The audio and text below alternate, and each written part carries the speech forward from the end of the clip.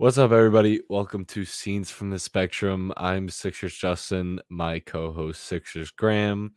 We're here to talk about Sixers versus Nuggets, Sixers versus Cavs, the preview for tonight against the Mavericks, Claude Giroux, the Phillies, and keep listening and you'll hear a lot about it. What's up, Graham? How's it going? Let's just get right into this Nuggets game that happened about last week. It was a game where actually I didn't watch the first quarter. I was driving, so I was able to listen on the radio.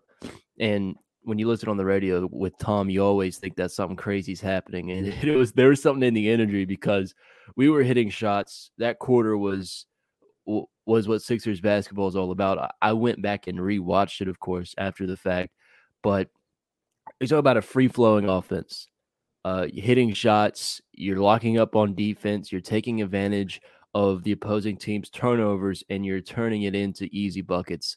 And that just went away in the rest of the game, especially down the stretch of the game and in the third quarter, which it was just bad basketball. And you let the Sixers, they get up on you, and then they let a team just make a run, and they don't do anything about it. Like once a team's on a 6-0 run, you got to regroup and try and settle back into the game. The Sixers, they just time and time again do not do that, and they let teams go on 11-2 runs, 13-4 runs, 15-2 runs. It's that hurts the Sixers so much. So when you have a first quarter that big and you're only up by 5 at half, that's just unacceptable. And that's probably one of the main reasons that losses that game, because if this game is not even competitive in the third quarter, Bones Highland never has the confidence to shoot from 45 feet from the basket. So I think that the Sixers, and that's been Doc Rivers, really. It's just been, the lack of adjustments in game is just killing him right now. Yeah, and you've seen it especially with the past two games against the Nuggets and the Mavs. We've had a great start, and then you come out flat in the second half, and you let the opposing team take advantage of it, and it turns it into a close game. That Nuggets game was very winnable. We completely shut them down in the first quarter. We shut Jokic down. We forced him into a few turnovers. We probably had our best defensive first quarter all year, but it just goes back to the fact that if the opposing team is going on a run, you have to call a timeout, settle yourselves back in the offense, and play better defense. That's just all it comes down to.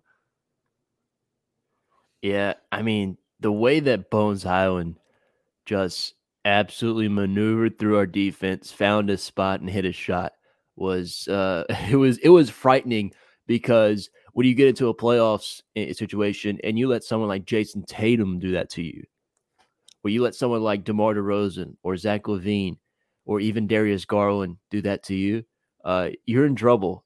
Like if you can let Bones Highland, see a shot go through, let him get to a spot where he knows he can make shots, and you consistently let him do that. Yeah, I don't even want to know what a like a Duncan Robinson would do to us, like in a playoff series, right? Or a Tyler Hero, one of those spark plug guys. That's scary to me. Yeah, it's just the fact that we didn't lock him down in the fourth quarter and he got a lot of wide open shots is really frustrating, and that's kind of on Doc Rivers to make some defensive adjustments because Bones Highland is hot, so you have to cover him. I mean, it's really that simple. That lead should have never been blown. We were up by as much as 19 points. Um, it's you're not going to win a championship if you keep blowing leads over and over and over again. As fans, it's frustrating. As players, it must be frustrating. It's something's got to change and adjustments got to be made. Yeah, that's the main thing. Adjustments. You got to get better in-game adjustments. It's always been a problem with Doc Rivers. Last year's playoffs, for example, where in Game 1 we let Trae Young absolutely cook Danny Green, and we did nothing about it. And we still almost came back and won that game, but it was the in-game adjustments. Just in that game especially, they're bad in a lot of games. I would say about 85% of the games we have bad in-game adjustments or the lack thereof. It was very evident just because Jokic wasn't, just gliding through the court like he usually does for most of the game. He was having his struggles. Embiid was getting to him. Uh, they like, even when Jokic was finding his stride, it was against DeAndre Jordan, right? So there were so many times where we had the opportunity to win by 40. Like we could have done what the Celtics did to us to the Nuggets. It was the perfect example of we were hitting our shots, we were slowing down their star player, and Embiid was feasting, right? And we just did not have that at all. We could have had Harden just, once we're already up by 15 or 10 plus, you have Harden get on a hot streak, and all of a sudden that lead grows to 25-30 in the game's over before halftime. But instead, you let a team get it within single digits. And not just that, they go on a hot streak to end the half, and they go in the locker room feeling really good about themselves. And that's just, teams don't do that to the Sixers. When teams get up on the Sixers, it takes a while for the Sixers to even try and get back into the game. Like for example, for this, like the Celtics game, the Nets game got up, and the Sixers never had a chance to get back in the game. That'll never happen when the Sixers are leading, just because we're just not there for the whole 4 quarters right now. Yeah, and this game was supposed to be about Jokic versus Embiid, but as much as we blew our lead and played bad in the second half, we did a very good job at containing Jokic and stopping him. He only scored 11 points when being guarded by Embiid. He had 3 turnovers. Embiid had 21 points when being guarded by Jokic. I think Embiid had the better performance, obviously, but didn't come out with the win, which is, it sucks to see, but adjustments have to be made, and that's not something that we're expecting because Doc Rivers never makes adjustments, and as fans, it's very frustrating to see. But wait, before you move on, you were in a lot of conversations on Twitter. I want to know the general consensus of the Jokic versus Embiid matchup from like outsiders, non-Nuggets fans, non-Sixers fans. What was the consensus of, not necessarily who won, but how the performances went? by unbiased fans, they felt like Embiid had a lot better performance against Jokic. Most people knew that Embiid just had a better game. He shot a better percentage. He scored a lot more points, was getting rebounds, dishing the ball out. But only the Nuggets fans were kind of being like, "Oh, we got the win. Jokic played better." Yeah. But that's just not how it went. But Yeah, that's kind of what I saw from, like, Jokic got the triple double. Jokic did this, but he won the game. But Embiid played better. Like, if you go on individual, I think Embiid played better. yeah, he definitely played better. I mean, especially coming right out the gate in the first quarter, Embiid was already in double-digit points, and Jokic was turning the ball over and over again. He couldn't find his stride, and then, well, you look at the box score and you say, well, Jokic didn't have a bad game. He put up good stats. He was doing that against DeAndre Jordan. Embiid wasn't, or I would say Jokic wasn't matching Embiid's minutes. There was a lot of time on the court that Jokic was being guarded against DeAndre Jordan. I think that's where most of the numbers come from. But if they were matching, if Embiid and Jokic were matching numbers, I think Jokic would have had a much worse game. Yeah, I agree with that. I feel like there was a lot of times where it was Jokic versus DeAndre Jordan, and I mean, Jordan has no chance, right? So we're thinking about Embiid versus Jokic, just the two of them, I feel like Embiid won that, and I don't really see an argument for the fact that Jokic, was the better player between the two individually, right? If Embiid was doing that while Jokic was guarding him, and Jokic only got 11 points, 3 turnovers when Embiid was guarding him, I feel like that tells the story that what you need to know. Yes, Jokic got the win. A lot of that because he had a rookie guard just absolutely go off, right? And James Harden got off to a really slow start. He kind of turned it on, but still he never took over the game. And nothing to the fact that a Nuggets player other than Jokic did. So I mean, it's tough, to it's like both. I want to say like both fans are extremely biased when you get to this point of Sixers fans. They have strong biases. There's no doubt about it. Nuggets fans, I want to say they might be a little bit worse. They also have extreme biases. They're So 100% worse. yes, most Sixers fans have a lot of, but the ones on Twitter, there's a realm of Twitter like the younger generation of Sixers fans, a little bit less biased than the older ones on Twitter, I have noticed. But both fans are so biased. So it's tough for me. Like if you just read a comment from NBA Central, you might see somebody like, but you have, Denver in your location, right? So we're not going to take anything you say seriously. Or, if I saw something like Embiid, just absolutely destroyed him. Jokic had no chance, called him fat, it'll be like, well, I wonder where this guy's from. And it's like Upper Darby, right? So Yeah. there were so many like things I saw on Twitter that it was just hard to find like unbiased, people that weren't affiliated with any team, what they thought. And what I was talking to you about this before the show is if you look from an unbiased eye, and you take the numbers from when they were both on the court, not just what Embiid did and what Jokic did, what they did while they were on the court playing the center position against each other. I feel like it's pretty clear to say that Embiid won the matchup. Yeah, literally just looking at the numbers, Embiid outplayed him by a mile. Jokic had a lot of turnovers. He did not score a lot of points. He wasn't able to get going versus Embiid. He had to play against DeAndre Jordan to get going.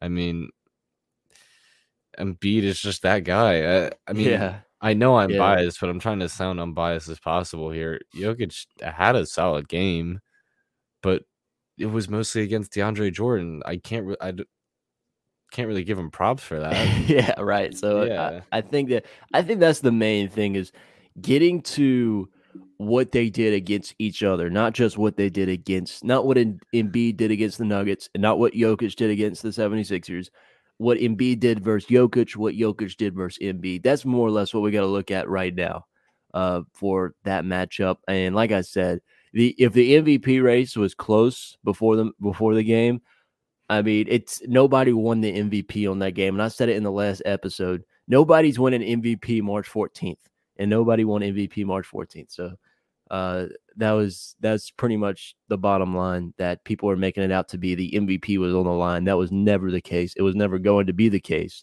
It might have helped a lot, but even then we got no help because, Jokic got a triple-double and won. It's hard to argue with that unless you bring up the fact that when Embiid and Jokic are on the court, what Embiid did. So there's two angles to go at it. Neither are really wrong. There's one probably more right, but again, it's who, do you like the sample size of the entire game and value of the game, or do you like the one-on-one individual who was better for their team when both were on the court? It's so subjective. So I feel like that people are saying like the MVP is going to be won on this day, it was very silly, and it didn't happen. Yeah, we both said it in the last episode.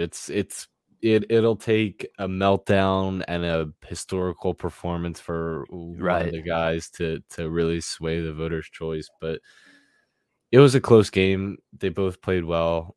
Even though one played better, it's not going to change anything.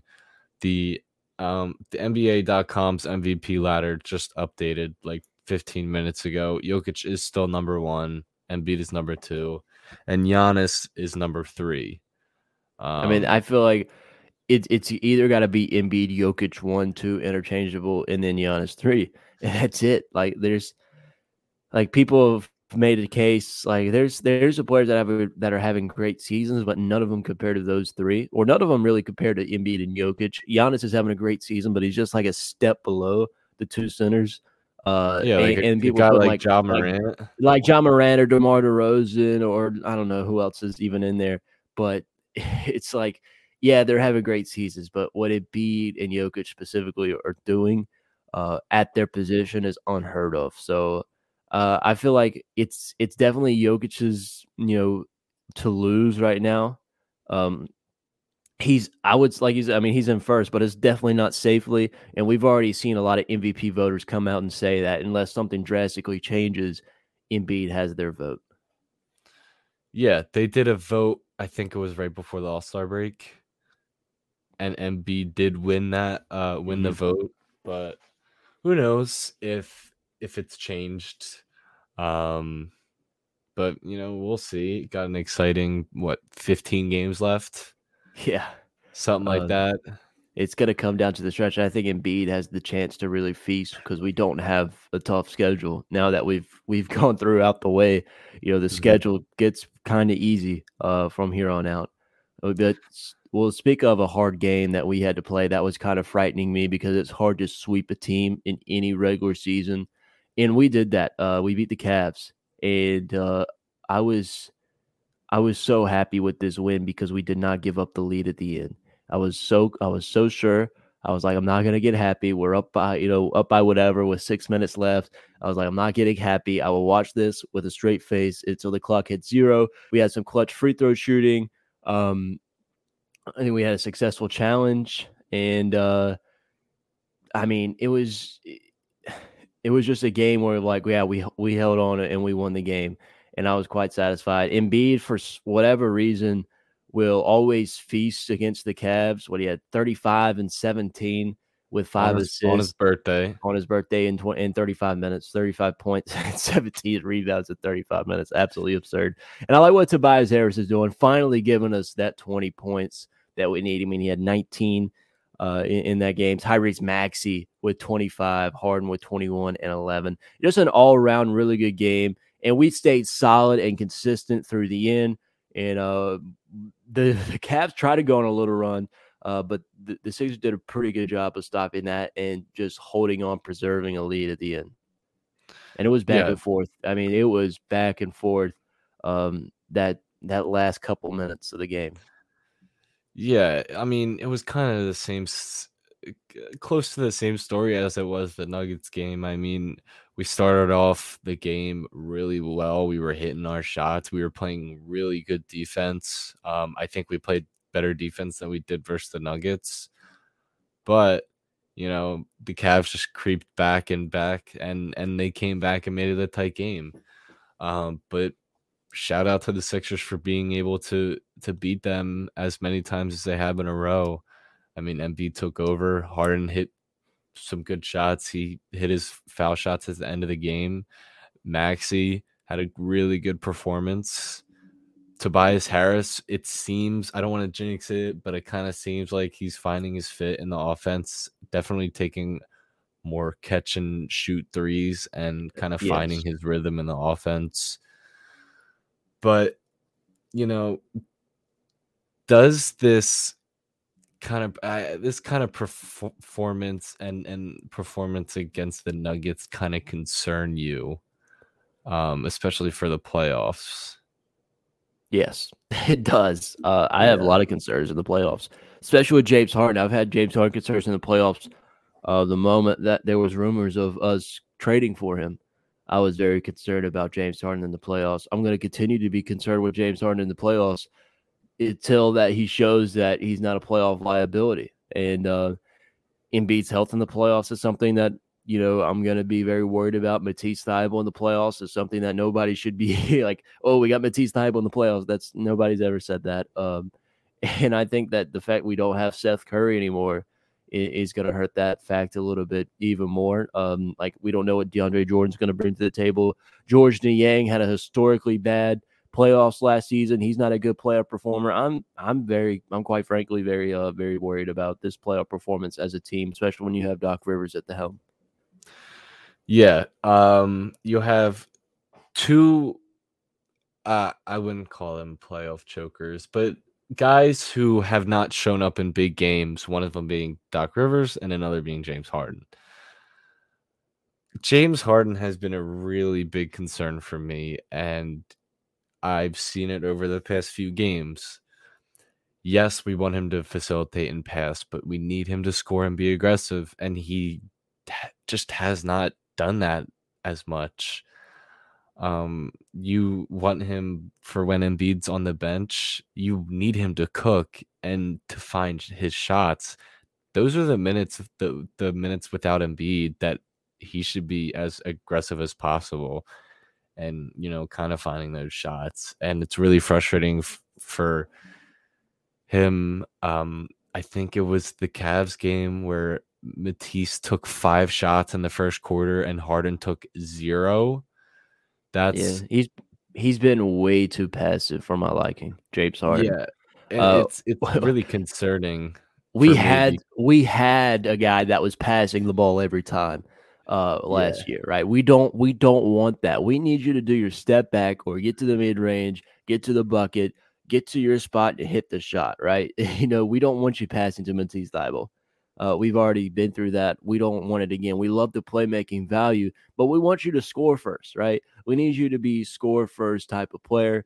Tyrese Maxey having 25 is an added bonus, but if Tyrese Maxey can get 15 and you get 35 along with Embiid's 35, we'll be much more happier, and that'll help us tons more in the playoffs because we're not going to rely on Tyrese Maxey getting us 25 points in a playoff game.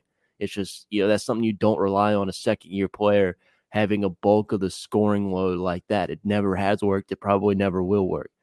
That's one thing about that. It's just like that concerns me a lot of how James Harden has been so passive. I mean, just other than the Minnesota Timberwolves game, even then he was passing a lot, but he was able to get to that bucket, and he was scoring. He was a score first player. He needs to get back to more of that mindset. Yeah, and as you said a few minutes ago, we had the whole experiment with an only passing guy in Ben Simmons. And yes, the facilitating is nice, but we need the scoring. That's why we traded for him. We need at least 20, 25 a night.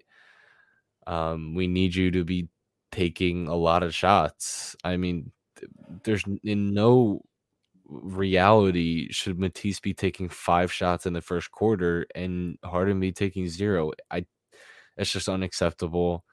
There's plenty of times in the Embiid and Harden pick and roll where instead of Embiid being the popper, he rolls. The defense gravitates towards Embiid and Harden passes it to him anyway. And Harden just needs to be aggressive, needs to have a score first mentality. And when I see that mentality, I'll be confident in championship. Georges Niang, like you said, oh my God. I want to talk about this. Georges Niang. He had 10 points per 75 in the playoffs last season for the Jazz. That was a negative 14 relative true shooting percentage. So he wasn't shooting his threes well at all. He shot like 17% from the mid range, 33% at the rim. Absolutely putrid playoffs last season for Georges Niang. And he was one of the, when the Clippers went into the small ball aspect, he was getting cooked offensively and he wasn't making his shots. He had no value to that team. Obviously, teams aren't going to necessarily do that to Embiid because what Embiid can do. I'm still worried about the fact that Georges Niang had a historically bad playoffs compared to what his regular season was last year.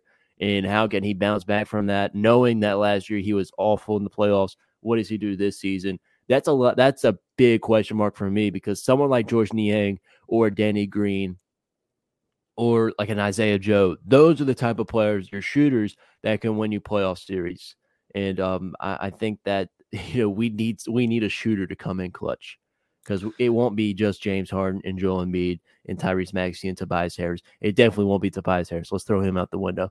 So we need somebody that's able to just hit their shot when they get the ball passed to them. And the thing that concerns me is Doc still hasn't found his perfect rotation.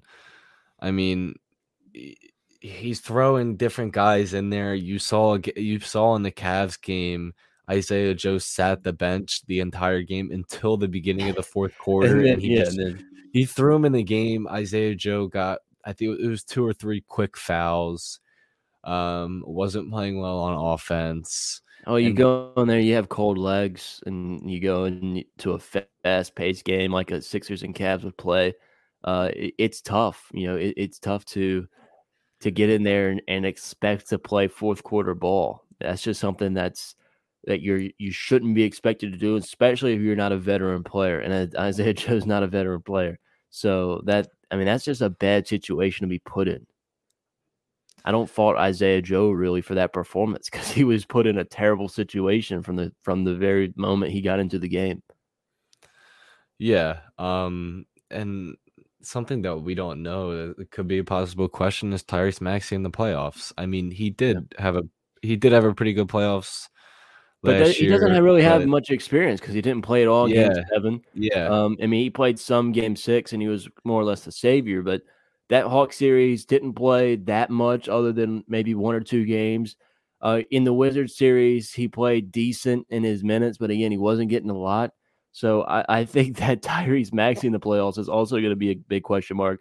I think Danny Green needs to step up and be more of that guy that can hit his shots because he's been struggling.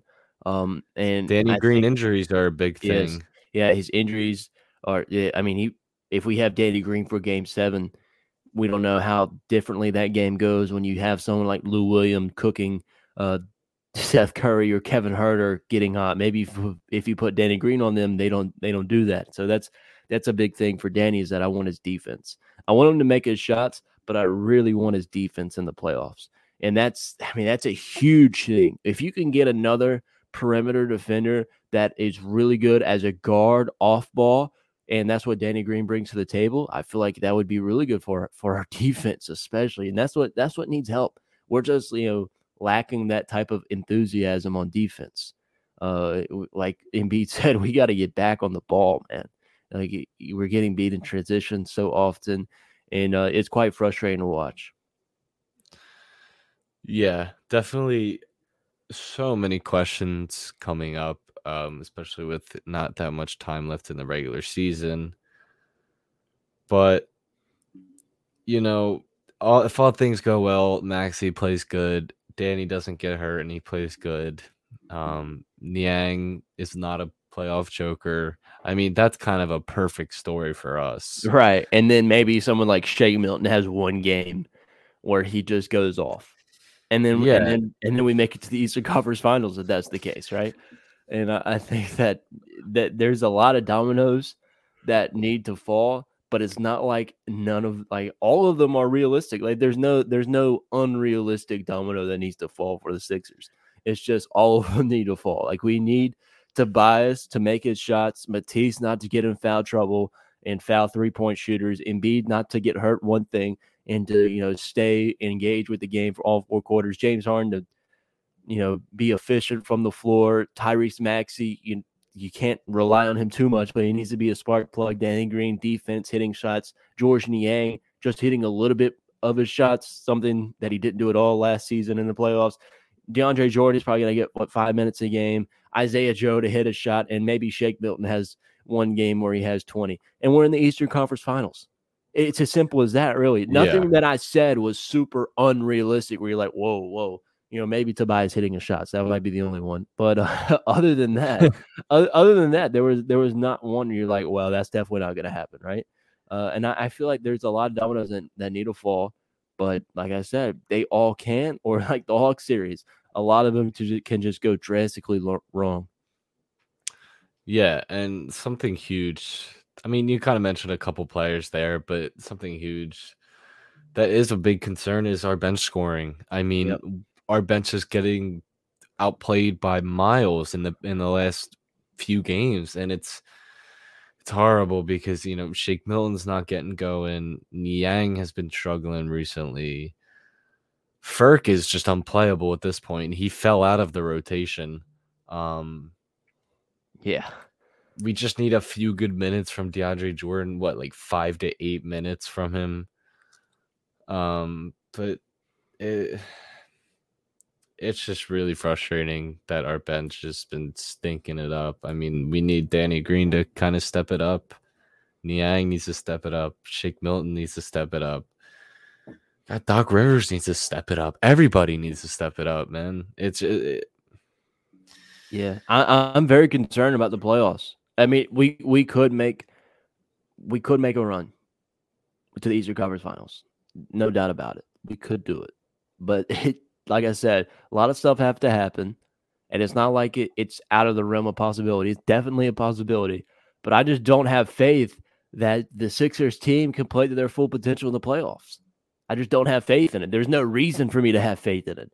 And the Sixers have shown me nothing, whether it's this season, last year, the year before that I should have faith for them going into the playoffs. Is there one pocket of sunshine in all of what's happened that I should be like, yes, we're going to the Eastern Conference Finals this year? Yeah, ever since we've kind of been contenders, there's no really, I mean, not a single year where that can make me feel confident now. I mean, 2018, you lost 4-1 to the Celtics. 2019, you lost to the Raptors in Game 7. 2020, you got swept by the Celtics. Last year, you get the fuck. What am I? The Hawks. The Hawks. Yeah. Last year, you lose to the Hawks in Game 7. There's nothing that gives me confidence about this year. Yeah, there's nothing. There's no past success that makes me feel good. James Harden's a great player, but there's no James Harden past postseason success that makes me feel good. There's no George Niang past postseason success. There's no Joel Embiid health that makes me feel good about the Eastern Conference Finals run that we could go on. There's nothing that Matisse Thybulle's ever done. There's nothing that Tyrese Maxey's ever done, and you're damn sure there's nothing Tobias Harris has never done to make me feel good about this team going on an Eastern Conference Finals run. If it happens, it's fantastic because I've never seen the Sixers in my lifetime go to the Eastern Conference Finals, and I've been a lifelong fan. So it's something I want to see happen, right? And I feel like there's just nothing that shows other than the hope. There's nothing but other than me having faith in the team, which, it runs low a lot, that this team is not a second round exit. I mean, I just haven't seen it. There's nothing to convince me that this team's not just another second round exit. And if you're a Sixers fan and you're watching and you're kind of like yelling at the screen, like, why are we being so negative? We're not trying to be negative. We're just trying to be realistic. I mean, we could be as hopeful and as biased as we want. I mean, there comes a time where you have to be realistic about this team's future in the playoffs. And there are some real big questions that you kind of have to sit back and think about. If everything goes right, I see Eastern Conference Finals and finals kind of run. But if we keep playing the way we are playing, we are going to be another second round exit, and it's going to be another disappointing year, and it's going to turn Doc Rivers into the hot seat for next year. But I mean, all we got to do, we got to take care of the rest of the schedule, get some momentum, get the guys, get the rotation you want, and then just go from there. We know that this Eastern Conference playoffs is going to be a gauntlet. There's no doubt about it. You just got to take control of what you control, and that's probably the main thing about the Sixers team. And it starts tonight when we play the Mavericks. You got to get off on the right foot. This Mavs team is been kind of a kryptonite. A horrible showing last time when we had something wrong with the basket. It goes the bucket was tilted, and it was in Dallas. It took an hour to fix. Oh my God! So not only was that game moved to 10 o'clock, it took an hour to fix the bucket. So I did not watch that fourth quarter at all. I did. I don't know why you did that, but it's. I mean, like Luka. had what, like 33 and a triple double that See, day. And a big thing with that game is we couldn't score against the Mavs zone defense. That right. was a big thing, but that was when we didn't have Didn't have Harden. Harden. Right. But, Harden and Embiid can break the zone, but, we'll see. Who doesn't Uh, love Harden versus Luka though? Facts. It's gonna be a really good matchup. I'll be in attendance. I'll be at Wells Fargo tonight. Um, but so back to our point about the playoffs. If I'm being realistic, I would say next year is our best Yes. option to win the championship. I mean, you have a whole off season to unload Tobias's contract. You open up a spot for a max contract player. I don't want it to be Beal, by the way. Do you want it to be Beal? I would prefer it not to be Beal. Yeah, okay. I just don't see the fit. And I think fit is very important in today's game. You look at the Lakers. Fit is very important in today's NBA game. Yeah. Beal is definitely a guy that, I wouldn't want on my team. Like you said, with the fit. Fit is a big thing. Beal wants a lot of money. I do not think he's worth that much right now. I think we, build up our bench, get a few new pieces, get a good four, make a run at Harrison Barnes in the off season, a kind of guy like him. But if we lose this year, if we're a second round exit, I'll take the criticism. As a fan, I'll take the criticism. I don't have that high of expectations. Obviously, coming out of the trade, I did, but right now, I mean, my expectations are kind of at an all time low since the trade. But I think next year's the year. But obviously, we could still win it all this year. But a lot of things have to go right, and it's difficult to do. But I mean, it's not impossible. Yeah, that's for certain. It's definitely possible. And let's talk about this game tonight. The Sixers are 2.5 point favorites, minus 140 on the money line. Over under is 217.5. So it's going to be a game where you pretty much got Luka running back and forth with Embiid and Harden, and it's this Mavericks team. They've been playing some good ball. There's no doubt about that. They've been winning some close games. If I'm not mistaken, they just beat the Nets on a buzzer beater. I think that was the Mavericks. They beat the Celtics and the The Nets, yes. and Spencer Dinwiddie hit Yeah, back-to-back buzzer beaters. that's right. That's exactly right. So that's a big thing of the Sixers. If it gets to a close game, I mean, eventually the luck is going to run out for the Mavericks. You got to think, right? So Yeah. I think I don't even think this game's close. You look at the Mavericks, and they've played a lot of emotionally tough games, mentally draining games against the Celtics and Nets, and you can only do that a certain amount of times before you run out of gas. This Sixers team had a rough showing against the Nets, a rough showing against the Nuggets, even though Embiid played really well. They went out and they held on to the Cavs. They feel like they got a lot to prove. And this game, this game is going to be big for Harden. I feel like when he sees the opportunity to go Harden versus Luka, and Harden's going to win this matchup. I really believe that, because today is one of those days where, like, you'll get a random, like all of a sudden we're getting like these random Ja versus Shai Gilgeous-Alexander comparisons. Like a couple months ago, we sometimes we get random Damian Lillard versus Steph Curry comparisons, like when Dame's healthy. Like today, we're gonna get some random Luka versus Harden comparisons. Blah blah blah. Luka did this; he's better than Harden. We're gonna get so many of those today. But I think that Harden, it's a good chance for him to settle in and just go back and forth with another ball dominant guard, and just see how the game plays out. I think it's going to be a high scoring game, because first of all, I don't trust our defense against a team where Luka Doncic is the primary ball handler. That's one. And it's going to be up to Matisse Thybulle. I guess he's going to be on Luka a lot, so that's going to be a good test for Matisse. And for Embiid just to feast, and for Harden to take over the game when he needs to, if needed. And I think that's going to be a big key for tonight. Yeah, I mean the Mavericks are nearing the end of a East Coast road trip. But might be a little tired, but I do expect this to be high scoring, and I expect Harden to go off, but obviously Embiid to go off. For those of you who don't know, Embiid is at 29.9 points per game for this season. If he scores 33 points tonight, he will be at the 30.0 points per game mark, which hasn't been done in a very long time by a center. And he knows about it. Oh, 100%. Embiid definitely knows about it. That's one thing about him.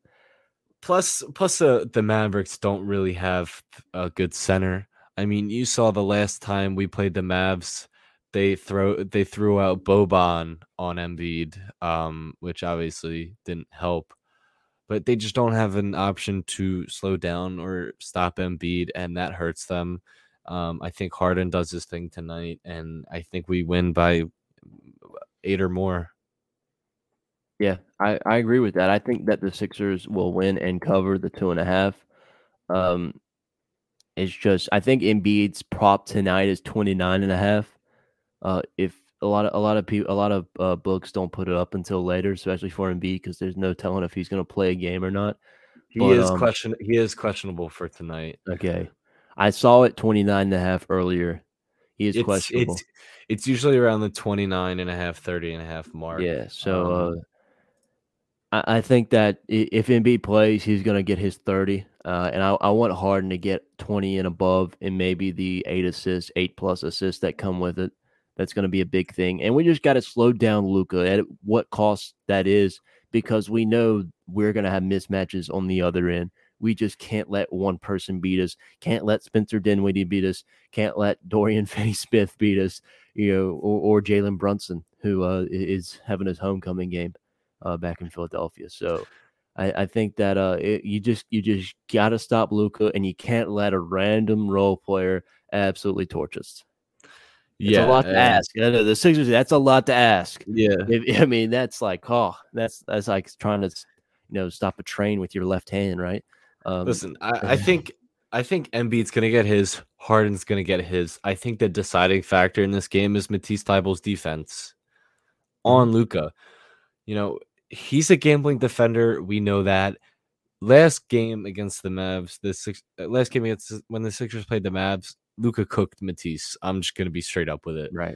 That was one of the games where I'm like, Matisse, what are you doing? Luka, you just let that happen. And I was like, well, I was told that Matisse is a defensive player of the year candidate. That was me questioning the Matisse stands on Twitter. Like, that was one of those games like, really? This is what we get? Yeah, Luka kind of got whatever he wants on Matisse, and I think Matisse needs to do a lot better job on Luka. So it's gonna be tough, but yeah, I agree. I think it's gonna come down to that for sure. I mean, and like I said, if Embiid plays, I feel like there's a really good chance we win this game. If he doesn't, I actually want to see Harden versus Luka just go at it, and I think Harden wins that battle. With the Sixers and it being his team for that current day. Either way, I feel like the Sixers win, even with no Embiid. I feel like this is a very winnable game for the Sixers. Like I said, Mavericks have played 2 games, like very emotionally draining, both ending on shots at the buzzer. So that's going to be big. Other news around the city. We've got Phillies spring training that starts this afternoon. This will probably be out like even a little bit, probably just when the game finishes. But also Claude Giroux is not traveling with the team, with the Flyers. Had an emotional day yesterday. Where do we think Claude gets traded to? I think it's inevitable. It's going to happen, right? It's sad to see. One of, I would say definitely one of my sports heroes. I mean, if you're my age and a Philadelphia sports fan, you know all about it. It was it was a good game actually. I caught the end of the Flyers game yesterday. Really good game, and it was just really emotional. You could see, just the fans pouring their heart out for someone that they could be their last game, and it would be a pretty darn good way to go out considering what this season has been for the Flyers. First of all, I want to know, like, where do you think he will go? Well, obviously, there's really only two options right now, as the reports have said. It's either Florida, the Florida Panthers, or the Colorado Avalanche. I mean, I just saw a report right before we started recording that the Panthers haven't sent an official offer for the Flyers to say yes, and obviously Colorado is still in the running, but it's the rumors are saying it's going to be a lot for Giroux. But you want to trade him, give him a ring. It was a really good game yesterday, his 1000th game and his last game. Yep. I expect the trade to go down. 5-4, a 5-4 win against the Preds. Yeah, I mean, I expect the trade to go down by the end of the night. Yes, I think that maybe by the time we put this out, that he's already traded. I would say I would prefer the Panthers. I don't know why. I'm leaning towards Florida. I would like to see the Avs. Obviously him on the. I just want a team to root for in the Stanley Cup playoffs. Yeah, that's one main thing.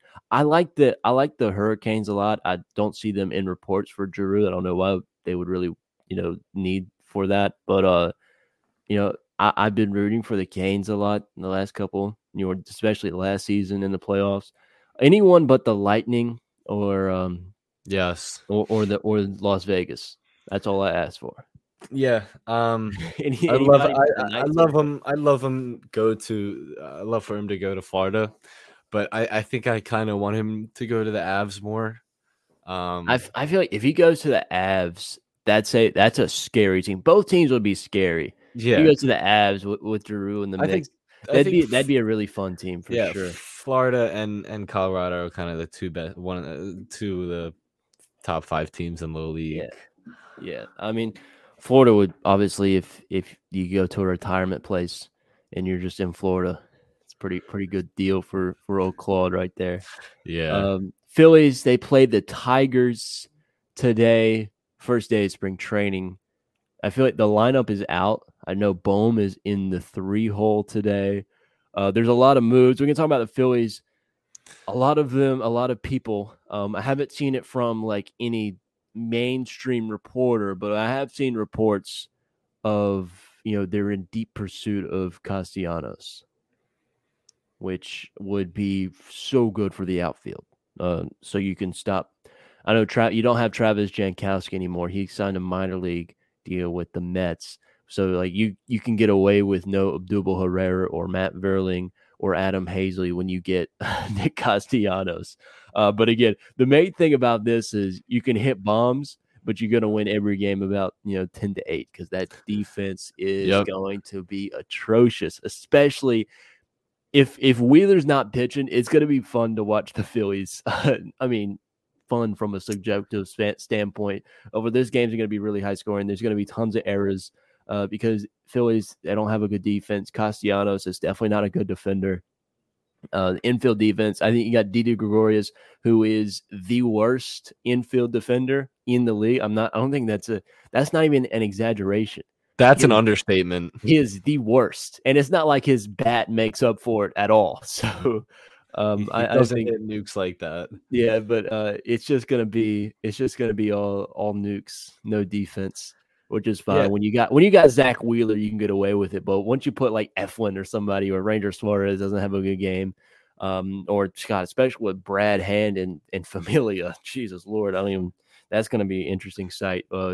The Phillies bullpen mixed with the Phillies defense. Will the home runs in the nukes make up for that? You got to hope so, right? It'll be interesting. It's a long season, and they're going to make moves at the deadline. But it's the Phillies definitely playing catch up right now with the Mets and Braves, especially with the Braves getting Matt Olson on a pretty cheap deal, is where they can go out and get one more player to to fill out some depth. And the Phillies, that's one thing they're lacking right now. They're first of all lacking a bat, especially in the outfield, which Castellanos would bring that, but you're still lacking depth.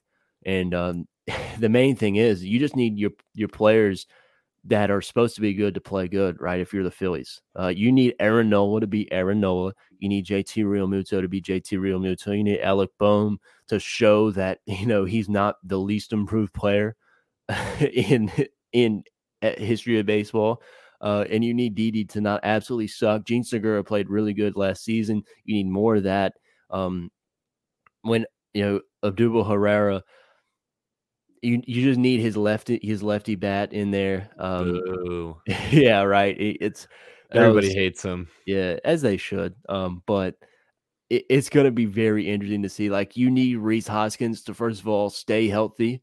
And when he does and he's on the field, you need him to have that production that Rhys Hoskins can have. And I like Rhys Hoskins a lot. He's a really good first baseman. But letting away a lefty bat for Brad Miller, I feel like that could have been a really good DH option. But you got Kyle Schwarber a couple hours later, so you didn't feel the pain of that too much. But I love Brad Miller a lot.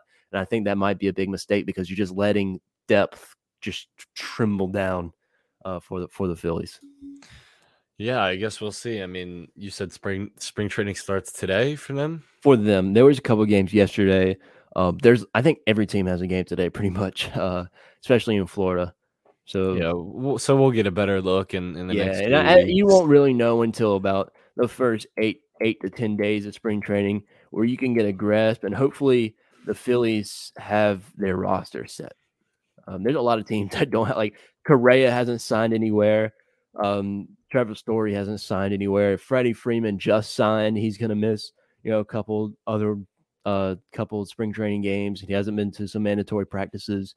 But yeah, I think that it's going to be there's so many question marks, but you've got a team, if you're the Phillies, you've got to remember you have a team with Zach Wheeler, Bryce Harper, JT Realmuto, Kyle Schwarber, and potentially Nick Castellanos. You just got to keep hoping that, but you can't look at what the Braves have or what the Mets have. You have to control what you could control. You got off to a really good start last season and you fell apart towards the end. That's been the Phillies, that has been the story with them. And you just need to get some bats and you need to get some defense, even some defense off the bench, like Ronald Torreyes, just him, right? He was really good last year. You need defense, especially if you go a bullpen game or you're down in the rotation. It's scary, honestly. But like I said, at the end of the day, you have the MVP and you have the probable Cy Young. So there's a lot of good in the Phillies this season. Yeah, definitely some upside, but also some downside. I mean, and you also probably playing the toughest division in baseball. Yeah, and when you've got Lindor, DeGrom on one team, along with Max Scherzer and Pete Alonso, and then you have Matt Olson, Ronald Acuna on another team, and then you have Juan Soto on a team, and you have Sandy Alcantara on a team, and Jazz Chisholm. I mean, this division is absolutely loaded. But the Phillies, like you said, you have the MVP, you have a probable Cy Young, and you just need to fill out the roster and everything. It's baseball; anything can happen. Yeah, hopefully. Yeah, it's a very unpredictable sport. I mean, hopefully they can break their 11-year playoff drought. Yes, 10 years, I think. 10. You're getting close. Okay. It's who's counting anymore, right? Yeah. All right. I think that's gonna do it for us. I've enjoyed talking some ball and other Philly sports with Sixers Graham. Make sure you follow us on Twitter. Yes. Make sure you click the link tree in the description if you're watching on YouTube. Leave a like, subscribe, Spotify, all of that.